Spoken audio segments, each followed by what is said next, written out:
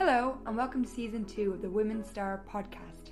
We have an amazing lineup of guests for you this season, but to kick off first, Laura Louise spoke to Dublin Pride's Culture and Training Manager Chris Gebhardt about coming out as non-binary and their experience of being black and queer in Ireland. Chris began by telling Laura Louise about what it was like to come out as non-binary during the pandemic. I guess gender is obviously such a complex and personal or subjective, I guess is the right word, thing that it's taken me a while to figure out, and I'm still figuring it out, where I fit into the whole gender spectre. I'm just making up words as I go. But yeah, so basically about a year. Was it a year ago now? The COVID time soup has just messed with my brain and soup. Understanding of time. But basically about a year ago, I came out as a non-binary, or started coming out as non-binary, because coming out is a process, because every time obviously you enter a new social circle or a new work environment, and I'm very privileged and grateful for the fact that I do work for Dublin Pride, so it was just a matter of sending a text to my colleagues, because that's what we millennials do. We don't talk, we just text. I was like, I can't say this out loud, but I can text it. And I guess, that's also part of the journey, being more comfortable with actually saying to people, hey, I am non-binary. And I'm still not very comfortable with doing that, just because I feel like, when you're starting a conversation and no one's introduced themselves with their pronouns, and then you're like, oh, by the way, and then, it's kind of hard for me to find the right moment to intersect and go, hey, I am actually using this set of pronouns. But I actually found that it was harder for me, or it is harder for me to come out to people that I've known for a long time, because I'm like, oh yeah, you know me as this one thing, and now I have to make it complicated and introduce myself as this other thing. But it's actually not complicated. And all across the board, everyone I told has been nothing but supportive. But I've been very grateful also, in the sense that I just pick the best people to surround myself with. But yeah, it's definitely been a journey. So it was kind of obviously first coming out, sending those initial texts to my colleagues, my housemates, and my landlady.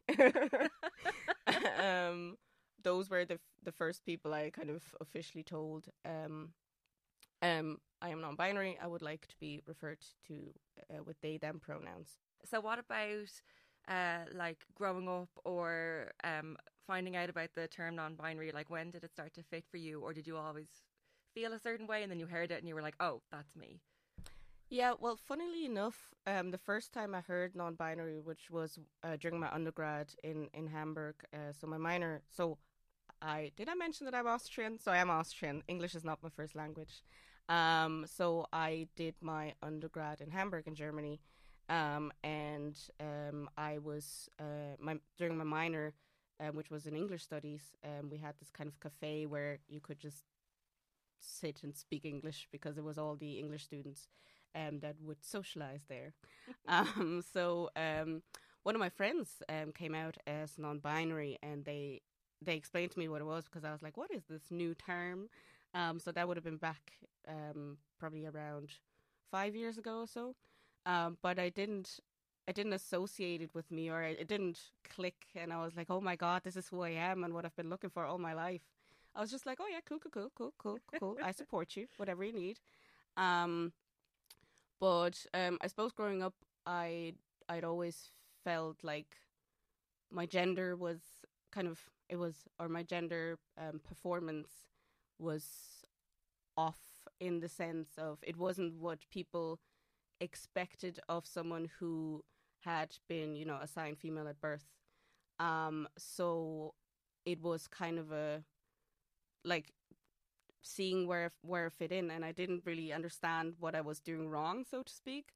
But people would come up to me, even when my hair is quite short, but even when I was younger, my hair was longer, and even if I was wearing a dress, for example, which I hated at that age, But people would still come up to me and ask me if I was a boy and a girl, and I was like, of course I'm a girl.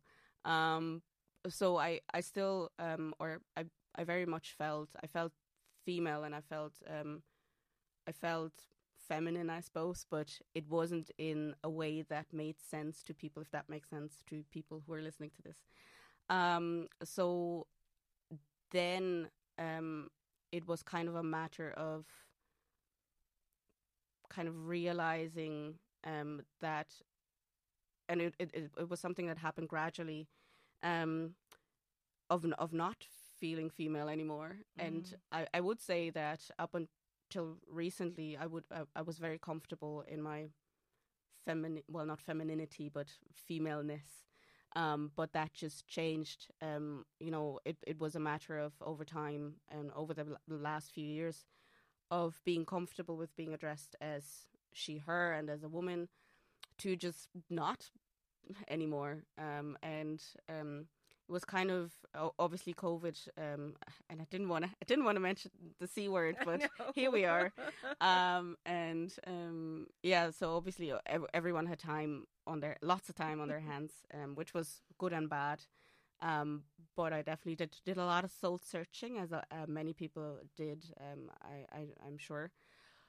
But I was just like, this just doesn't feel right anymore, and I've started to feel increasingly uncomfortable with being addressed as female. And then it got to a point where I just had to get rid of the pronouns, the female pronouns altogether. Reject the binary.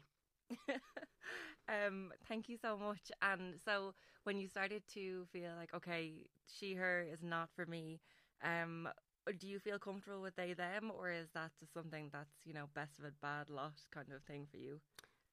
No, I do feel very comfortable with they, them, because it's part of the English language, and the gender neutral pronouns they and them have been part of the English language since the 14th century. So I like things to make sense, and which is obviously terrible when you're queer, because nothing makes sense. Because whenever I have to explain gender, I'm just like, I'm just making up words as I go, because it's so personal. It's feelings. It's who you are. So it's so hard to describe. And as a person that is very, very logical, and sometimes people will put it down to me being a Capricorn, if you're one of the astrological folks out there. I'm a Capricorn. I don't know anything about moons rising and all of that, but I'm a very logical, I suppose, person.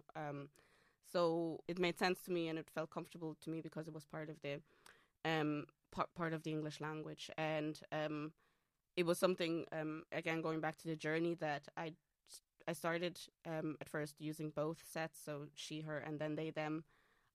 I didn't even bother explaining it, like when you're on Zoom, you just like change your Zoom signature, and then that's or display name, and then it's like, oh, that's the equivalent of coming out during COVID, I suppose. But once I dropped the she, her, obviously that needed a bit of explaining on my part, I guess. Amazing. I like what you're saying about the coming out over during COVID over Zoom, because I saw actually quite a lot of people did that, or even I wouldn't have known their pronouns before, but you start to see them all over Zoom, and a lot of people at the start were using she, they, he, they, and then went to they completely by the end of the pandemic. So you could see people having that confidence or growth over that Zoom time. And I guess because names can be such a emotive topic for our community, what about your name? How does that still align with you? Yeah, so I love my name, not Chris, but Christelle, and I've had actually people come up to me and ask if I had shortened it, because I'm non-binary now. So if I prefer to be called or known as Chris, but for me, my name, although it is considered a female or a feminine name, it isn't female because I'm not female. So my name to me is me, and I am not female. So therefore, my name is also not female. But I totally get why people would decide or have different feelings about that, especially when you're trans binary and you're dealing maybe with gender dysphoria, which I'm fortunate to not be dealing with. But yeah, for me, my name was never an issue. I actually quite like it, and I wish more people could pronounce it here. But alas, I wish I could as well. Christelle. Many have tried and many have failed. Yeah, well, yeah. I think it's good to try. Yes. But you mentioned, and I'm kind of in denial about this because I don't want you to leave Ireland. But you said you're considering moving to a German-speaking country, and so I believe German is a very gendered language. So how have you gone about translating your gender identity experience from English, where you've come out in English, to German? Well, that is a thing. that is definitely a thing. So yeah, I'm definitely kind of getting homesick in the sense of I've done my bit of traveling now, and I want to kind of move back to my Germanic roots. I don't know if you can call them that,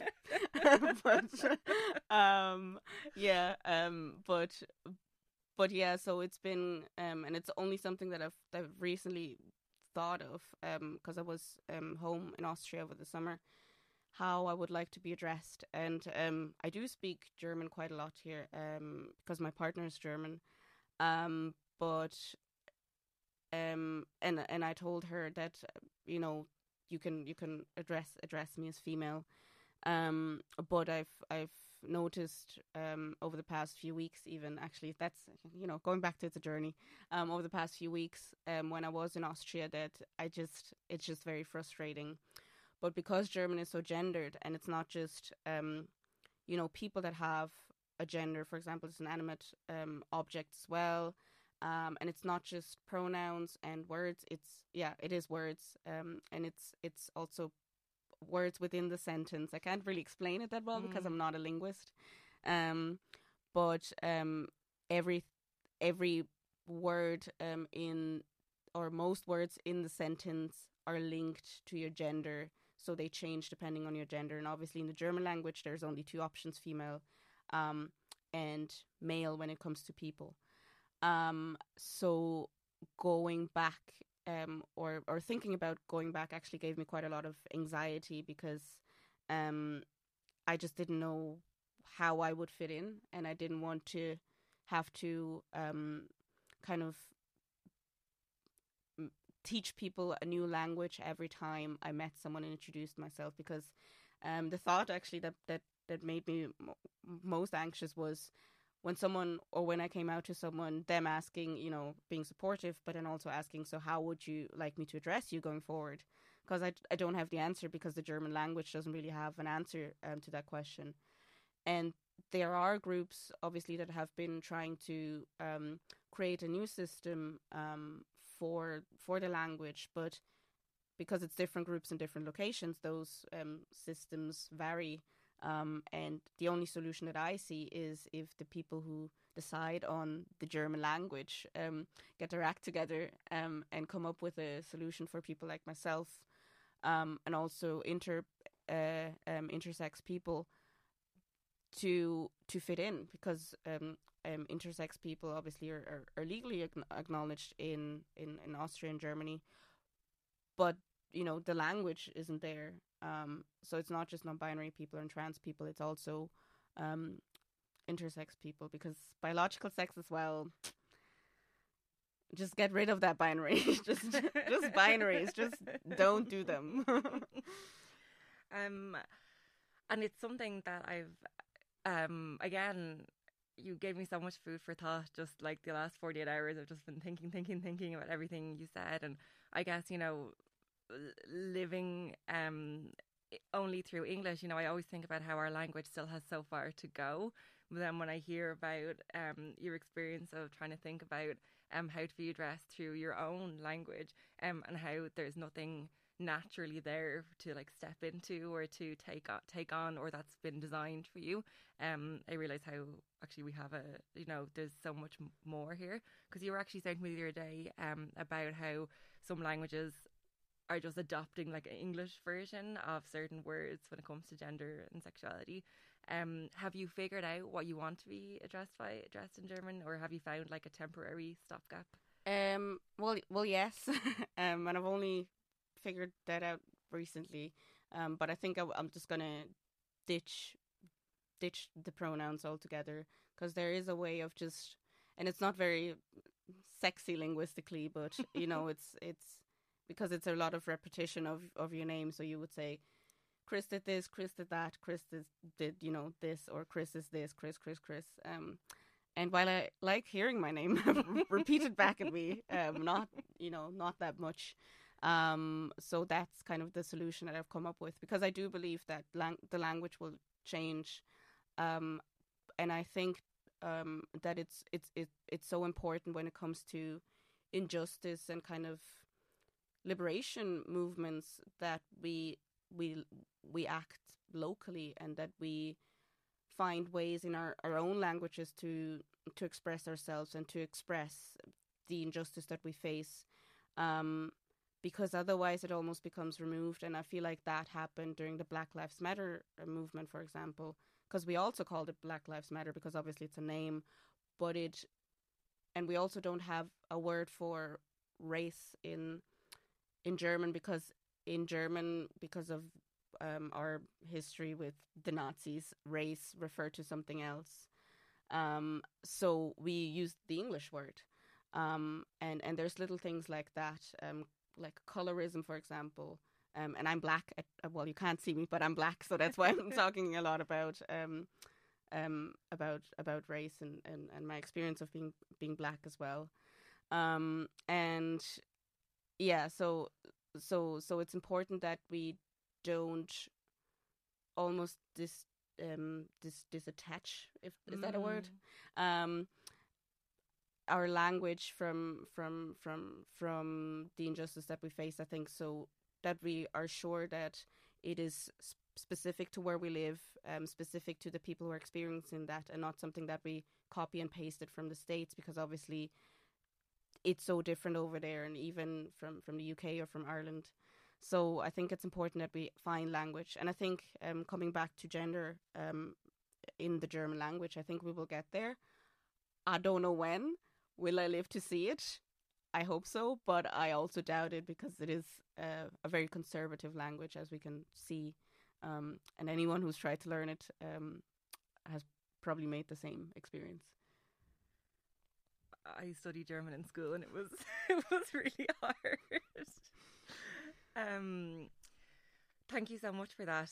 I'm really struck by what you were saying, that during the pandemic, it's like you're at the stage where you're saying being a typical millennial.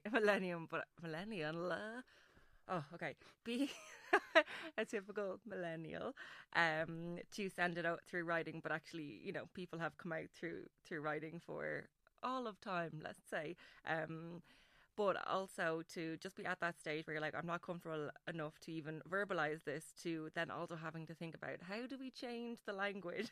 What are the words? I always think it's so unfair for the people who are, living and going through something, but then also trying to process it themselves, to try and then have all of the answers, and have all the words and come up with a new word to go in a dictionary or to be used. Like it's a lot. So I hope that, I don't know who the language makers are, but I hope that they also take that responsibility, because it, of course, like nothing about us without us, like the community that it affects should of course be consulted and listened to, but it shouldn't be only on communities to advocate to have their own identities or characteristics recognised in their own language. And I think in Sweden or Finland, don't quote me on this, but one of those Scandinavian countries, they actually did introduce gender-neutral pronouns quite recently, so it is possible. And they didn't use they, them. They used pronouns hen, I think, is the one that fits with their language. So someone needs to take the lead here, and it needs to be our government and the language people. I need to find out who they are, and I need to write them an angry letter. We're both just looking blankly at each other, going, language people. Council of Linguists. Yeah, I don't know, but going back to what you were saying about basically carrying the world, the weight of the world on your shoulders, that's also something that I was thinking of quite a lot, because through my work with Dublin Pride, you're obviously expected, or I expected that of myself, to almost become a poster child of queerness and of self-confident queerness, and of being, out and proud, and that was something that I struggled with last year, when I wasn't out and I wasn't proud, but also had to perform on, you just crank the gay up come June. You're just like, yeah, okay, I'm just extra gay this month. But I was struggling, and I just remember sitting in my garden and crying. And I told my housemate who's editing this podcast, I don't know if I can give away her identity. But Katrina, I told Katrina that I was struggling with my gender identity, and I felt like a fraud almost, because I was like extending a helping hand to the gays in need who were struggling with their gender identity, and I said it's okay and take your time and all of that. But I guess it's also about learning to accept myself. So it's I definitely learned, or I'm trying to be a bit kinder to myself, because you got to give yourself a hug every now and then, and you got to say, it's okay to not have all the answers. And yes, I am literally, as I introduced myself, I'm a professional queer, or queer professional, or whatever you want to call it. But that doesn't mean that I'm not human. I'm still 26. I'm not perfect. And it doesn't matter. Speaking of my age, it doesn't matter if you're 16 or 26 or 89 or 150. If you live that long, that's very impressive. When you're ready, you're ready, and it doesn't matter how you get there, when you get there, but just gotta try your best. It's hard out there. It's hard. It is hard, and it's hard inside your mind Yes. as well. Because I think for a lot of the community, especially more visible people, they feel like, that poster child pressure. But you were literally a poster child for the queers. You were on posters. So I can imagine that really amplified that for you. So thank you so much for being honest about that as well, because you would look at a poster of you and think like, wow, this person has it all together and is the most super confident and comfortable in their identity. I think that can teach us also about assumptions, and I think when we don't make those assumptions about people, it can bring us closer together to know that everyone's figuring something out all the time, whatever it is. Thank you so much for that. You mentioned being black, and also being Austrian. So you moved to Ireland a few years ago, and again, I'm just blanking on the part that you're leaving. But what has it been like for you? What's the experience of being black and queer in Ireland for you? Positive. It's been positive, but I think it's because I was socialized and raised in a very, very, very white, lily white country. And coming to Ireland, Ireland in my eyes is much more diverse than Austria. So that's how white Austria is. And so I moved here in 2019. Obviously didn't get a whole lot out of Dublin before the pandemic hit. But I did get in touch, or I did get involved with groups like Origins Ella and Black Queer Book Club over the past 3 years, and they've been such a great kind of emotional resource, if that makes sense, because it's so good.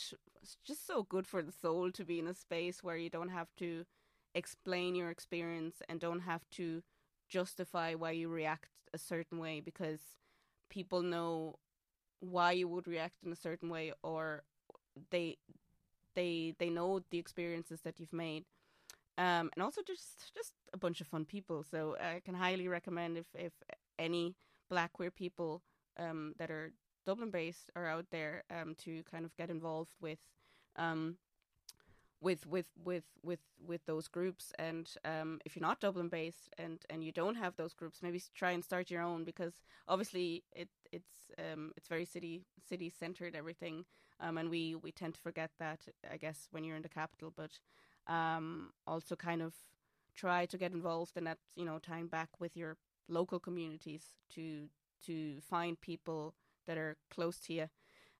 So yeah, so it's been a positive experience overall, and it's been good to see what kind of issues people here face, the Black community, but also the queer community, because sometimes you would go into Black space and think you're safe, but then as a queer person you're not, and then you would enter a queer space, but you're the only Black person in the room.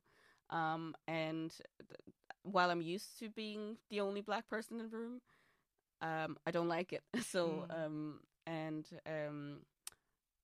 people sometimes don't understand how specific certain experiences are. So I'm definitely hoping that they will grow, and that that more groups that kind of center not just around pain and suffering and discrimination, but also about just reading books and reading texts and having fun and having a sports day, and just having just going out and all of that. Because we know we're Black, we know we're queer. You don't have to remind us every day, and you don't want to be reminded every day of your oppression, and you don't need to be, because it's something that you live anyways. And I think that's why it's so important for Black people, and Black queer people in particular, to create their own narrative and tell their own stories as well, without that white gaze that constantly tries to pathologize us. And they're like, oh, well, tell me about your racism, and tell me about your experience with racism, and tell me about your suffering and your pain, and people making us do all the emotional labor. So yeah, lots of thoughts there, lots of thoughts. Well, amazing, and thank you so much for sharing. I hope that people that are listening, whatever their ethnicity or skin color, can relate to the importance of safe spaces, and having dedicated spaces for certain identities or groups of people. Like you mentioned, the two groups, which we'll link when we share this podcast, are specifically for people of color and Black people. There's no white people allowed into the spaces, and that sounds like a really important thing, like you said, to not have that white gaze, to just be your regular self, but not have the additional layer of having to explain that. Yeah, I mean, and some of the events are obviously open to other folks as well, but it's also, and that's something that people who are not a member of certain marginalized groups should remember. Not everything is for you, and that's okay. And if you see an event that is, a Black, is marketed as a Black event, then maybe think twice about whether it is your place to be there, or maybe you should just support from afar, or maybe wait for an event where they say, this is not just a Black people only event, but an event for everyone. But always think before you, I think, enter a space created by a marginalized group, if it's okay for you to be there, or if you're just intruding, basically. I think that's probably something that a lot of white people have never thought twice about. Like, is this space for me? And should I even be in this space? And am I taking up a space in a negative way, or filling a space in a negative way? So that's a really important message as well. Thank you. Is there, we were just talking about being queer living in Ireland. Is there anything about queer culture here that strikes you or that stands out to you? I know we were talking the other day about both labels and drinking culture. In terms of labels, I suppose, and that's I guess the queer community, and I don't want to generalize, but it's not just Ireland. I think it's everywhere, and not just the queer community, but society as a whole. We like to have we like to name things. We like to be able to categorize and stick them in neat boxes. So when I would describe my sexuality, depending on the context I'm in, I do give a lot of talks as part of my job and workshops. Sometimes because it's just easier for people to understand that I'm pansexual and non-binary, whereas I don't really feel pansexual. Well, per definition, I am, but I don't have any connection to that word, and I would much rather prefer to just use the word queer. And now I know for a lot of people, and that's why sometimes, especially when there's older people in the room, one of the questions that I actually often get back is it okay to use the word queer? So it's, there's definitely a kind of generational shift that I noticed there, that some people would be very much comfortable with using it and some people wouldn't. So that's why sometimes using pansexual / non-binary is easier for and more comfortable for people to digest. But I personally, I'm just queer. I'm just a big old queer. And I'm happy to call myself that. But obviously we need to be mindful and respectful of the fact that people have grown up with that being used as a slur. And if someone tells you, I don't want to be called queer, then, we need to respect that.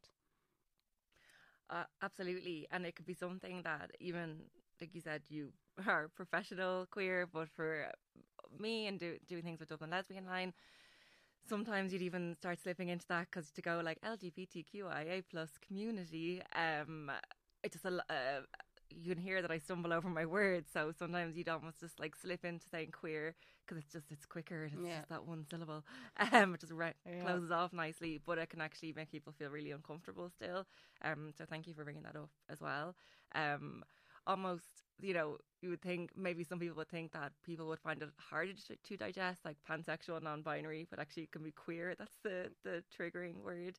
Because it's so vague and it leaves so much room for interpretation, but also growth. I find it's just, you don't have to, if you just know that you're queer but you don't really know who you are yet or how you fit into the rainbow spectrum or whatever you want to call it, it's so liberating to have a word that includes you without forcing you to define you. And then also just going back to what I said about my own gender identity, where I did feel very comfortable being described and would have called myself female, but that's not the case anymore. Obviously that fluidity can be hard for people to understand because it's not one or the other. It's just like, I just grew out of my femaleness. I was just like, I'm done with this. I tried it and I don't want it anymore.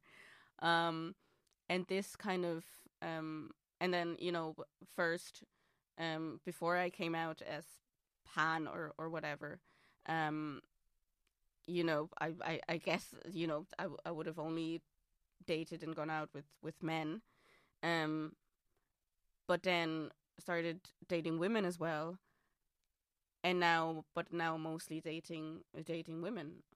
So does that make me a lesbian now? Or, I just don't know. And I honestly don't care. Mm-hmm. So that's why queer is just so nice, because you don't have to call yourself pansexual or lesbian or this or that. And I get why people like to have a sense of their own identity, because it's so empowering and it's powerful. And we can't forget that people fought very hard for the right to be called lesbian and to be recognized and celebrated as lesbians.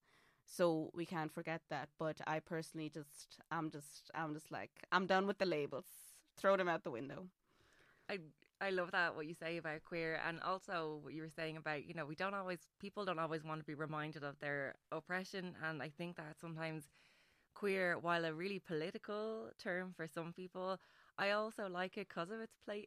It can be playful a little bit, because you could be referring to gender, sexuality, either or, both. And when you say it to someone, they can immediately conjure up something, but it doesn't necessarily mean what you like. That's what you mean, and you don't have to elaborate. Like, I kind of feel like it can be kind of a fun term as well. Although I know for not everybody is in a place to have fun with their words.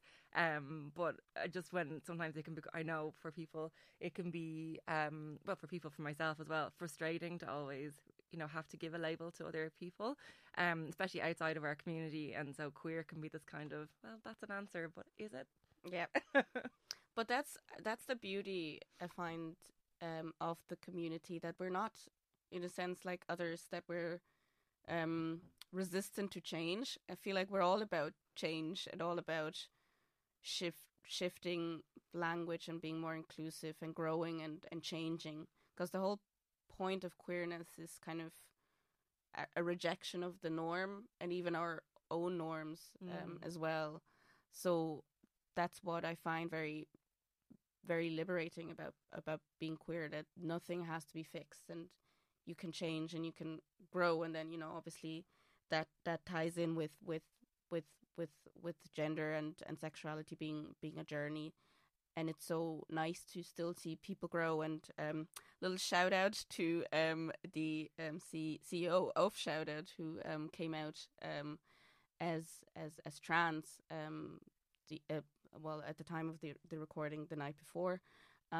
So it's just so positive to see people embracing who they are, not being afraid to change. Yeah, I agree. I have goosebumps listening to you. Is there anything else you'd like to cover or chat about? Yeah, well, people drink a lot is what I've noticed, and I know there's stats. And Austria is also one of the most drinking countries, most drink heavy countries. Oh, really? Most drunk countries. I don't know how you say it properly. But I feel like there's a difference here than in Austria. I feel like here it's very much everything you do is kind of centered around a pub, or is in a pub. Especially when it comes to queer nightlife, because a lot of things, take place in a pub or a club. The George, Street 66, Panty Bar, Penny Lane are all nighttime venues. And yes, obviously, we can argue that there are different spaces as well, but having uniquely queer spaces, which is obviously so important these days, thinking back of the year we had in terms of homophobic violence, it's kind of, I get why we need them, but I would wish that we would have spaces that are sober spaces as well, because I've definitely, my drinking has skyrocketed in this country, and I've only, since I moved here, and I've only kind of been able to reel it back in recently, where I'm like, okay, I want to be more conscious of the fact that I'm drinking, because alcohol is a drug. So trying to be more mindful of what I'm consuming and the effect it has on my body and my mental health, because you gotta watch out for yourself, and alcohol doesn't always help. So yeah, but yeah, definitely something I've noticed is that Ireland has a drinking problem. Just yeah, true. That's it, I guess. And it can be something that people can slip into really easily, especially like you say, if you're like, okay, I want to go to a dedicated queer space. These places all serve alcohol. You want to keep being in the space that's queer, and then therefore there's more alcohol, and it can just very quickly become something that's kind of almost tied in with identity, confidence, self-esteem. I think you made such a great point there about needing sober queer spaces, because there's phenomenal meetups that go on that do lots of things in the day and outside, and there's loads of amazing sport groups.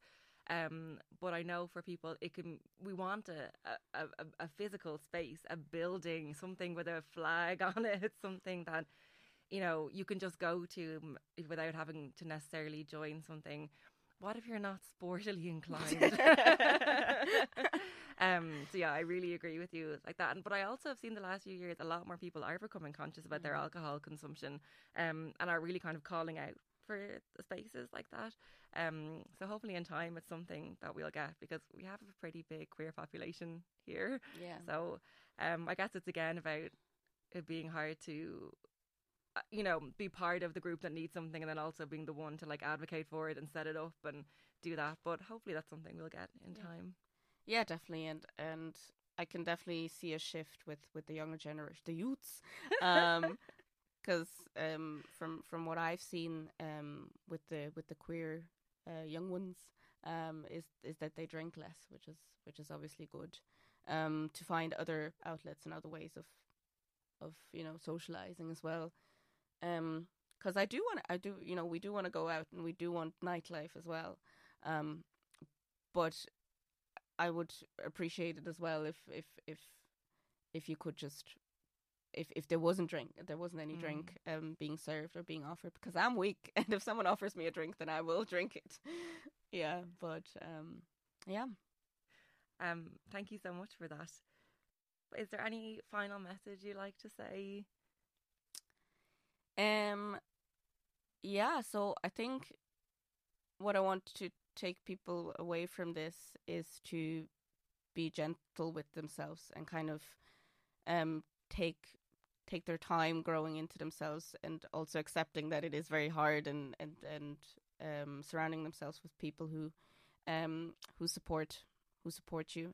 Another shout out to my main girl, Katrina Murphy, producer of this wonderful podcast. And I just wanted to say also a massive thank you to you, Laura Louise, as well, because this podcast did mean a lot to me when it first came out, season 1, because the stories that were being told were so inspiring, and it was so good to hear from so many different people, and to be on this podcast now is just like wild.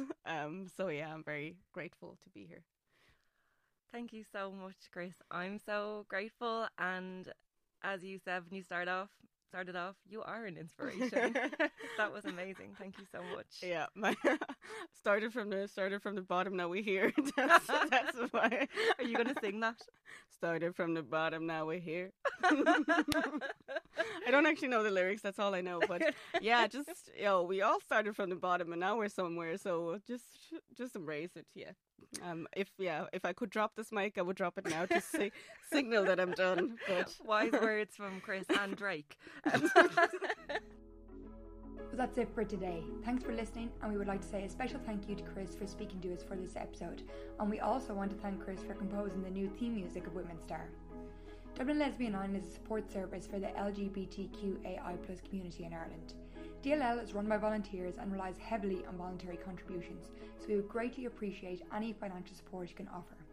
Lastly, we want to thank Dublin Pride for sponsoring the new season of Women's Star. We couldn't have done it without their support. And if you like the podcast, please spread the word. Thank you for listening, and see you next time.